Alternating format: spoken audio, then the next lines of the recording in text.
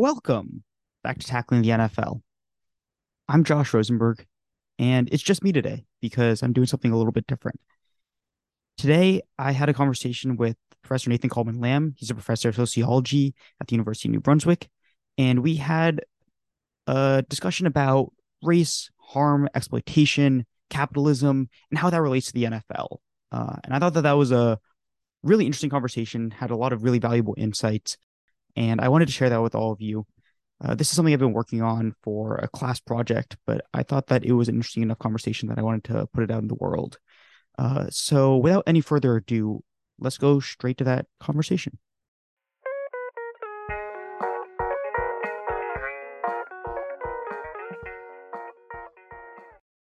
Nathan Coleman Lamb is an assistant professor in the Department of Sociology at University of New Brunswick.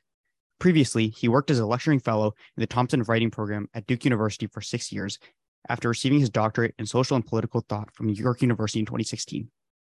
In addition to the research cited below, Nathan is the co-host of the End of Sport podcast and a frequent contributor to The Guardian, The Chronicle of Higher Education, Time, Los Angeles Times, Jacobin, and other public venues.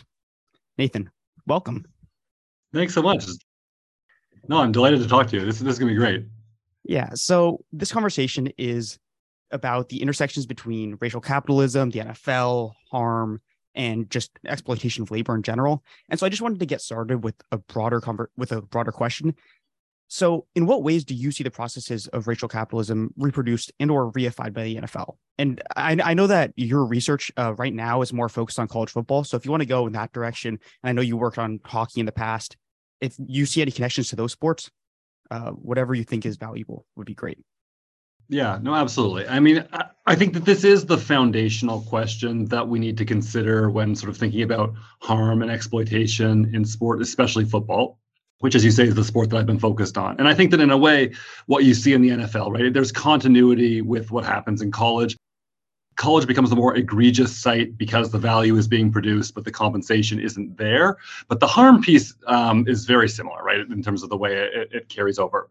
So the way I conceptualize this, right, if we're thinking about like what racial capitalism ultimately is, I think what we need to understand is that capitalism as an economic system based on the extraction of value from human labor, right, and the failure to compensate that labor according to the value it produces, but instead essentially what amounts to wage theft that goes to a capitalist class who benefits from the work of others, right? That's the logic of capitalism and a kind of Marxist understanding of capitalism in a very shorthand way.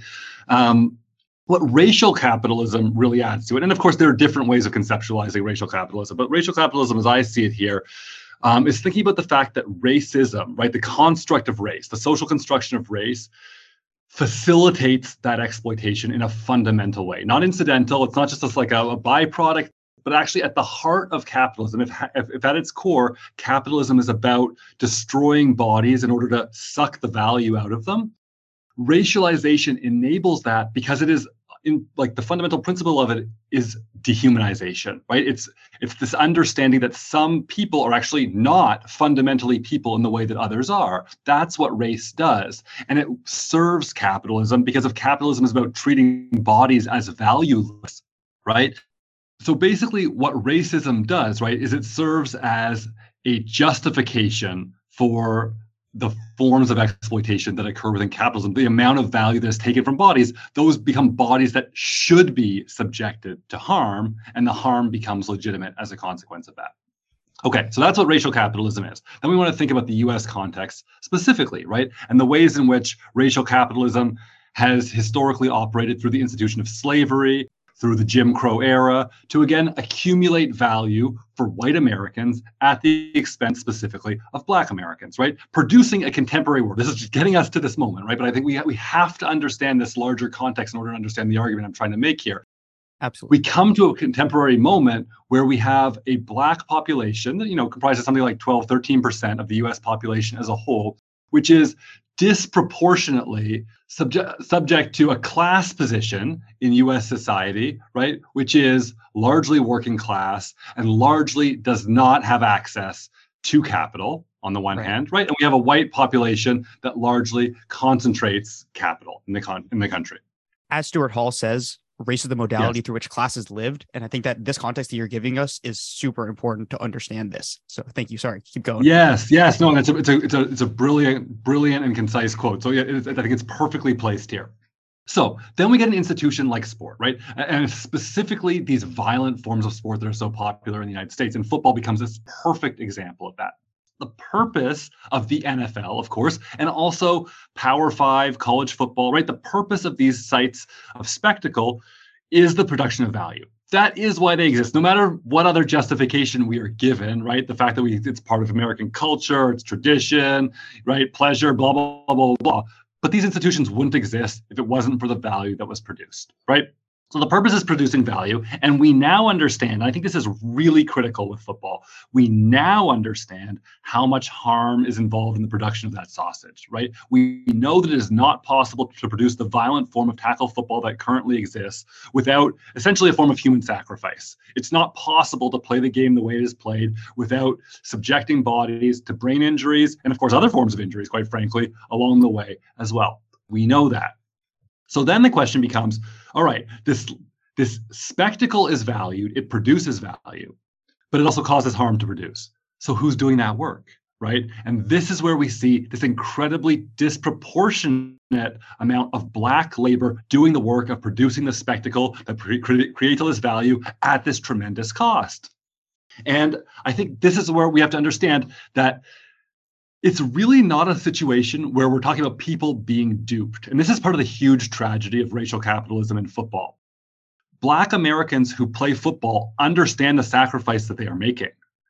They understand it in a way as a sacrifice, but they also understand rationally that it is an avenue of opportunity in the context of a society that denies that opportunity in all of these other ways, precisely because of the principles of racial capitalism. So the situation to sign up for football, to get access to higher education that would otherwise be denied through football, and potentially the benefit ultimately of an NFL paycheck. And the athletes I interviewed, this is a quick sidebar, some of the athletes we interviewed for our book project, they told us, listen, college football was a nightmare. The NFL, in a lot of ways, is a nightmare. But the NFL was also a tremendous relief because the relief came from getting that paycheck at the end of the day. To be doing almost the same forms of work, but to get a paycheck was a tremendous sense of relief for these athletes, right? So there is something that happens there. The NFL is this kind of payoff, even as they understand that they're being viciously exploited and no one has any regard for their health, well-being, or livelihoods, right? But at the end of the day, there is still something additional that comes with the NFL.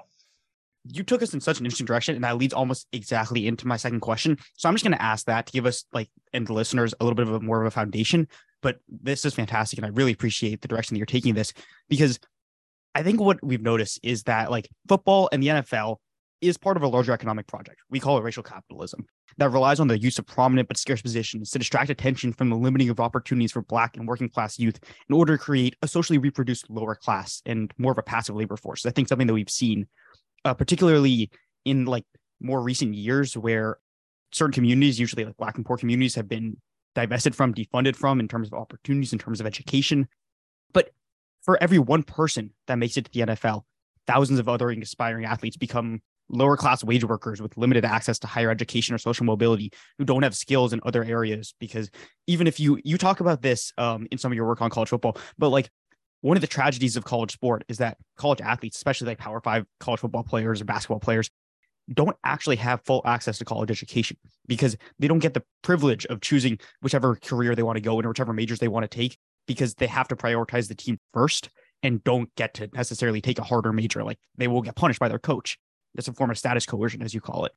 So even for the lucky few that do achieve their dream of making it to the NFL, as you said, the relief of getting a paycheck, most NFL players are essentially wage workers, given that the average length of an NFL career is around 3 years.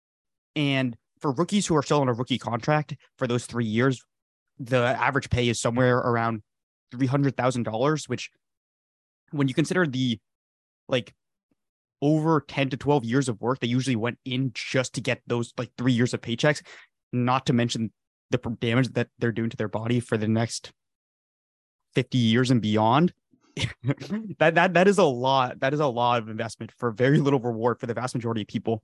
And even for the people who don't make it, that dream of becoming the 1% of that 1%, maybe the star quarterback or the star wide receiver who is getting a $30 million a year salary really distracts from, like I said, those limited opportunities in underfunded schools. And I think works to legitimize capitalism and also defuse resistance to this economic project. I guess that wasn't a question. I guess if you have any thoughts on that. It's a great meditation. No. It's a great meditation on a really important theme. Like I think that the point I want to underscore is I think you're exactly right here. Like one way we could characterize the phenomena you're describing is through this sort of like the theoretical concept of like spectacle. Basically, it's something that the French theorist Guy Debord about how we're living in a society of spectacle, right?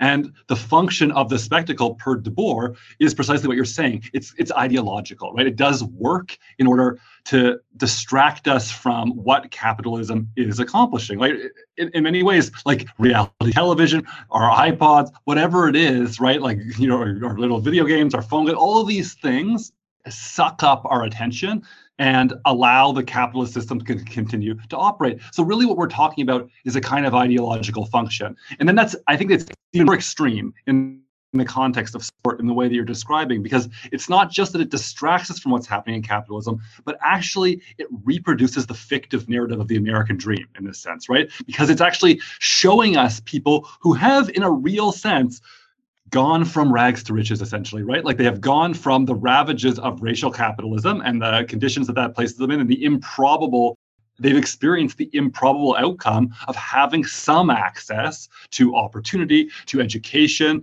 to ultimately some amount of capital, right? In the most extreme cases, those who really flourish. And that creates for the system a kind of cover, right? A fig leaf that makes it seem like the system is actually working for everyone's benefit. So, you know, I don't actually even have a lot to add to what you're saying, but, you know, the Italian Marxist theorist Antonio Gramsci talks about hegemony, right? And hegemony in that context is this idea of, well, listen, capitalism has violence that undergirds it fundamentally, right? Like at the end of the day, if people were not willing to do the work that is required by capitalism, a violent apparatus would kick into effect. But it's much more effective for the system if people consent in a way semi-willingly to the conditions of capitalism. That works far better for the system itself.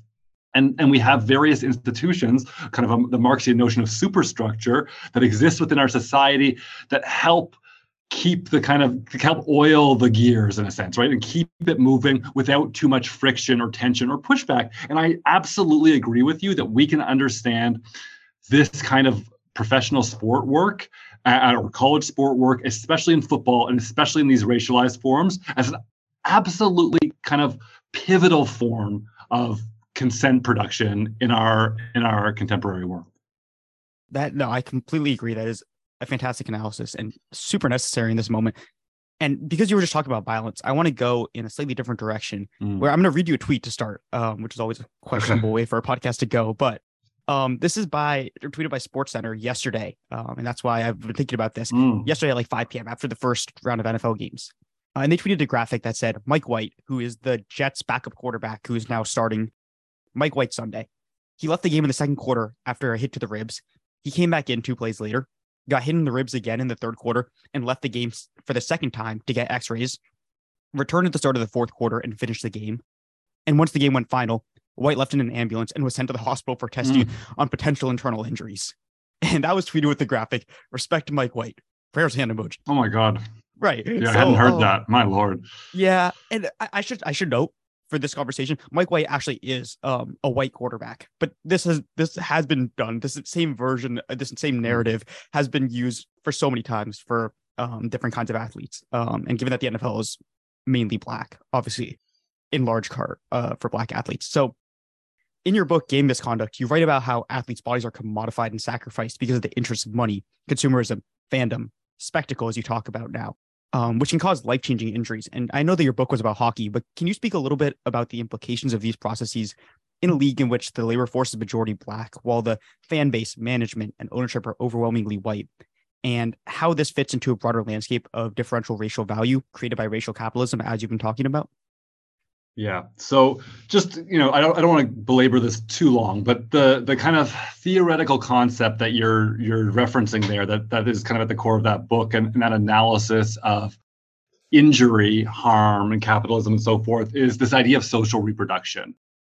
And it can be confusing because we have social reproduction in a kind of Bourdieuian sense, which we were sort of talking about more earlier, which are kind of like the reproduction of the kinds of ideas and class formations in a society. But the kind of social reproduction theory I'm talking about here is a Marxist feminist idea that's trying to get at the way in which capitalism itself requires a particular type of work for the entire system to continue. And so just again, really quickly, what Marx is mostly focused on is productive capital, okay? And productive capital is the production of value in the way that we've been talking about, sort of surplus value. And that comes from, basically in the most fundamental sense, a worker works and produces value with their work and they don't get compensated fully for it. That extra that surplus value goes to the capitalist instead of the worker, right? And that's why capitalism can systematically produce value. It's not about cheating the consumer. There's a systematic production of value through the labor process, okay? So that's the whole primary focus of Marx's capital. But what Marx also says is the reason why labor power can produce this surplus value is because the thing that it needs to be compensated, and all it needs to be compensated, is the cost of the worker's subsistence, the ability of the worker to survive. If the worker can't survive, then the whole system breaks down. There's no workforce anymore. So that sort of sets like this minimum bar, and capital's always trying to push towards that minimum bar, right? Like labor movements can push it up and push wages up and so forth. But what capital's always trying to do is push it down to that point of subsistence.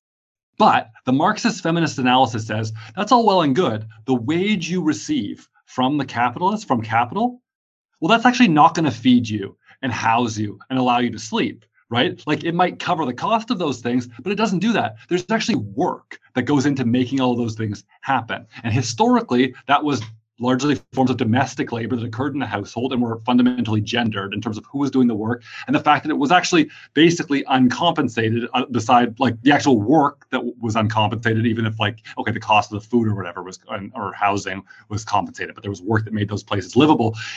And what I'm trying to say is work that allows the worker to be actually reproduced, to actually survive, to actually come back to work. And if the worker can't come back to work, capitalism cannot continue. Okay, so that's social reproduction. Now, my analysis in that book about sport is saying, building again on other folks' theoretical work, well, there's the physical needs we have, but then there are also other kinds of needs, right? There are emotional needs. And one of the other things that Marx teaches us about is alienation, right? And the fact that capitalism is also systematically depleting our sense of self, our emotional well-being. Well, that actually gets in the way when it comes to people doing work and producing as much as possible for capital, that emotional depletion. So if there's ways in which we can be subjectively or affectively or emotionally reproduced as well, that also benefits capital. That's also part of producing value for capital. If you can reproduce the worker as an affective subject, their body is reproduced, but their mind, their psychology, their selfhood, the more fully you reproduce the person, the more they have to give to capital at the end of the day. And this is where I'm going to argue, because capitalism is inherently depleting these things, we need things to replenish them. And sport does that work for the fan. So that's where I'm coming back around to sport. The athlete labors, and in this case, I argue that the athlete is the social reproductive worker who is doing a kind of work through the sacrifice of their very self. And this is where the injury comes into me. That for the fan to receive the emotional sustenance that sport gives them, it's not an aesthetic process. It's not an aesthetic experience, although sport could be. But that's not what happens in capitalism. What they get is the sense that they're part of a team, part of a collective, part of something profound and real. And that's what reinfuses them with energy. When their team wins or succeeds, they feel part of a larger collective. And that helps them combat the alienation and isolation and atomization of capitalist alienation. But for that to be possible, the worker, the athlete who's working, they have to treat sport like life or death stakes. Because if they don't treat it as life or death stakes, right, then like you're not going to go to the park, watch some people play a game and like feel like your whole selfhood is reproduced and you're part of something really meaningful. You just be like, yeah, whatever, it's a game, right? So the athlete has to be willing to sacrifice themselves. They have to go back into that game twice and then go to the hospital, because when they do that, and Sports Center tells you like perfect performance, right? They're saying that's how much sport matters. Professional sport is worth investing yourself into because it matters that much. It has those life or death stakes. So that's my kind of larger piece about the social reproductive labor of capitalism. But you also asked a very specific question about the extent to which it's racialized. And I think here's where we also have to think about the fact that the kinds of social reproductive work that are done around the globe, often in terms of domestic labor, often hired domestic labor, these are often racialized forms of work. And this is because, and this is where the sociologist Charisse Burden-Stelly, who had done some really terrific work on racial capitalism, right? She has argued in a text for Monthly Review that the way we should understand racial capitalism is that it does two things at the same time. One, it values Blackness in that it extracts so much value from Blackness, right? But crucially, at the same time, it feels counterintuitive, but it's actually a necessary connection. It is simultaneously fundamentally devaluing Blackness or creating a sense of disposability. So this thing that is so valuable to the system because it produces the thing that the system wants more than anything, value, right? Also has no value because it can be disposed of, because it can be, that's what produces the value is that we extract everything from it to the point of utter disposability. And that is how the Black body, the Black subjectivity is treated by racial capitalism. And that's why these social reproductive forms of work, which demand more of the worker in a way, they're doing an exploitative kind of, like often when this work is waged, there's the traditional capitalist exploitation that happens, but there's this additional layer of a sense of selfhood that is also extracted in order to reproduce the self of the other, right? So you do something to the self of the worker in order to build the self of the other. And that is always going to be particularly racialized work in a system of racial capitalism. The benefits accrue to whiteness, who is reproduced, at the cost to Blackness or the racialized worker whose self can be more fully sacrificed. And that's what we see happening in college football. That's what we see happening in national football. That's why these systems do not strike this, or these sort of forms of spectacle do not strike the society they are embedded in as problematic, as unethical, as harmful, right? They're easily naturalized as appropriate because according to the logic of racial capitalism, this is how it should work. These are bodies that can and should be disposed of in the service of the other bodies which need to and deserve to be reproduced. Right. I think that is such an important point, and something that I think that a lot of people, I mean, most people don't have the analysis of social reproduction theory in the way that you do, but a lot of people understand subconsciously, because if you watch discourses about football, specifically the NFL, but also college football, and a lot of times in a really disgusting way because the workers aren't paid in that case, which is what's so upsetting about these kinds of discourses. If you just go on Twitter, which I really don't recommend for these kinds of things, the way people talk about athletes is completely divorced from like the stakes of their job, which it is. It's a profession like any other. The expectations that are placed on them, the self-worth that's tied to this. And that has nothing to do with how much money they're making. I mean, the common argument is, right, they should be able to suck it up because they're making millions of dollars. It has nothing to do with that. It has to do with all of these forces that you're talking about. So you have to get out of here. So I don't want to take up too much of your time, but I want to ask one more question, because right now we're talking a lot about systemic forces. And I think that is really the only way to analyze such a dominant and overarching system that we've been talking about, like racial capitalism. But at the same time, racial capitalism in the NFL can be like directly traced back in most organizations to like one or two people for the most part. And those people are almost always white men. For instance, David Moranis and Sally Jenkins of the Washington Post recently found that Jerry Jones, the Dallas Cowboys owner and general manager, and easily one of the most powerful people in the league, participated in anti-integration protests while in high school in Little Rock, Arkansas. And I'm not saying that something that he did as a 15-year-old guides his future moving forward. That's not really my point. However, if you look at his record as an NFL owner and general manager, his record on race relations or social progress hasn't gotten any better over time. He was not sympathetic to Colin Kaepernick's protest. He has never hired a black coach in the NFL. His politics remain what they are. And he holds an enormous amount of influence in NFL headquarters, as well as just in the Cowboys organization as one of the longest tenured owners. How can we understand the effects of racial capitalism and exploitation in sport, both as a systemic issue, but at the same time, realize that much of the racist harm is done by individual actors? And how do you think that this affects our solutions for equity, I guess, in the NFL? Because the NFL has primarily focused on providing rewards to encourage the hiring of black coaches for different positions. They provide draft pick compensation to the teams who develop the coaches, as well as the teams that hire the coaches if a minority coach is hired to a head coach or coordinator position. But this has not worked. This is called the Rooney Rule, and it is extremely clear that no matter how much they try to tweak it, the Rooney Rule doesn't work because the 30, for the most part, white men who have these ownership positions just do what they want. As Holly Anderson says, they did it because they want to. And I think that is sort of the simplest answer to why so much happens at the NFL nowadays. And it makes it really tricky to move forward. So I'm just curious if you have any thoughts on that. I mean, you're getting to, again, a really core issue here. I have like a sort of two ways of approaching this. I think the second is the more important, but I'll start with the first, which is this idea of individual accountability, responsibility, complicity. And I think that sometimes we lose sight of the fact that when we have a structural analysis, that at the end of the day, people do have agency, right? People still are making choices. And also people are living within a society where alternative ideas are available to them, right? So you can say, of course, that we have the system of racial capitalism and white supremacy that it produces. And there are ways in which, and I'm going to get to this, structurally, that creates a kind of current that's almost like impossible to swim against or incredibly difficult to swim against.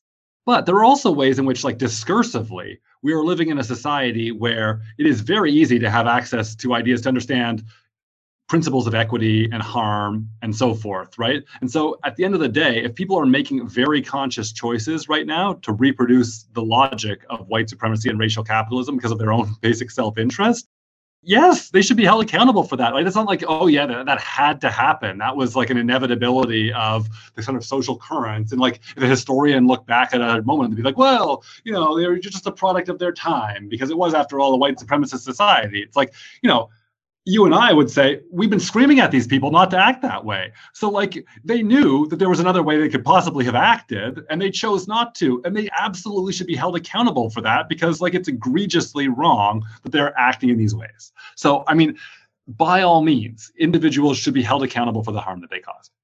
But the second point around structure is I still feel the problem becomes if we, and this is, by the way, I don't know how much you guys are hearing about this in Virginia, but like Hockey Canada has had this whole debacle of late because of issues around sexual violence that have emerged with the World Junior team and so forth. Yes. And the thing is that unfortunately, this has become an issue of like, well, the board of Hockey Canada has like kind of obfuscated what has occurred and got in the way of any kind of change and refused to step down. And so what you end up is you kind of spectacularize the whole process because the individuals become the locus for the whole discussion. These individuals acted in this terrible way. Remove the individuals so we can save Hockey Canada or we can save the NFL. And that becomes tokenistic, right? Because then we lose sight of the fact that actually the problem is hockey culture writ large. For instance, to use that analogy, it's the fact that all of these coaches, all of these who went through a system in which they were trained to act a particular way are now reproducing this logic. So all the kids playing hockey in Canada are learning the same set of values, right? And so you can't get rid of a couple people and change that entire system. Well, that's what racial capitalism is in the United States too, right? And we got to be really clear about some things. We don't have access to public health care in the United States, right? You don't have, like, largely access to higher education is really difficult for a huge proportion of the population. We don't have access to, the fruits of the history of slavery for Black Americans. Like all of these things, these structural things, right? These are the real solutions to a lot of the problems caused by football. The harm caused by CTE, the best solution is Medicare for all, right? That's the best solution, is giving people access. The people who go through college football and don't after that experience going through college football and having their bodies battered, no longer have any kind of insurance, right? And then they're on the hook for those costs themselves personally. At least if there was a public healthcare system, that would alleviate some of the harm that has been caused to them. If you had access to higher education, Absolutely. right? Like even if you had tuition that rivaled Canadian tuition, like something like $5,000 to $10,000 a year for university, but really we should have university access for everyone for free. Would everyone be making the same decision to play football as access to university, right? Maybe not. Maybe they would just get the education they wanted. It would be a richer version of that education because they wouldn't have all of these demands on their labor.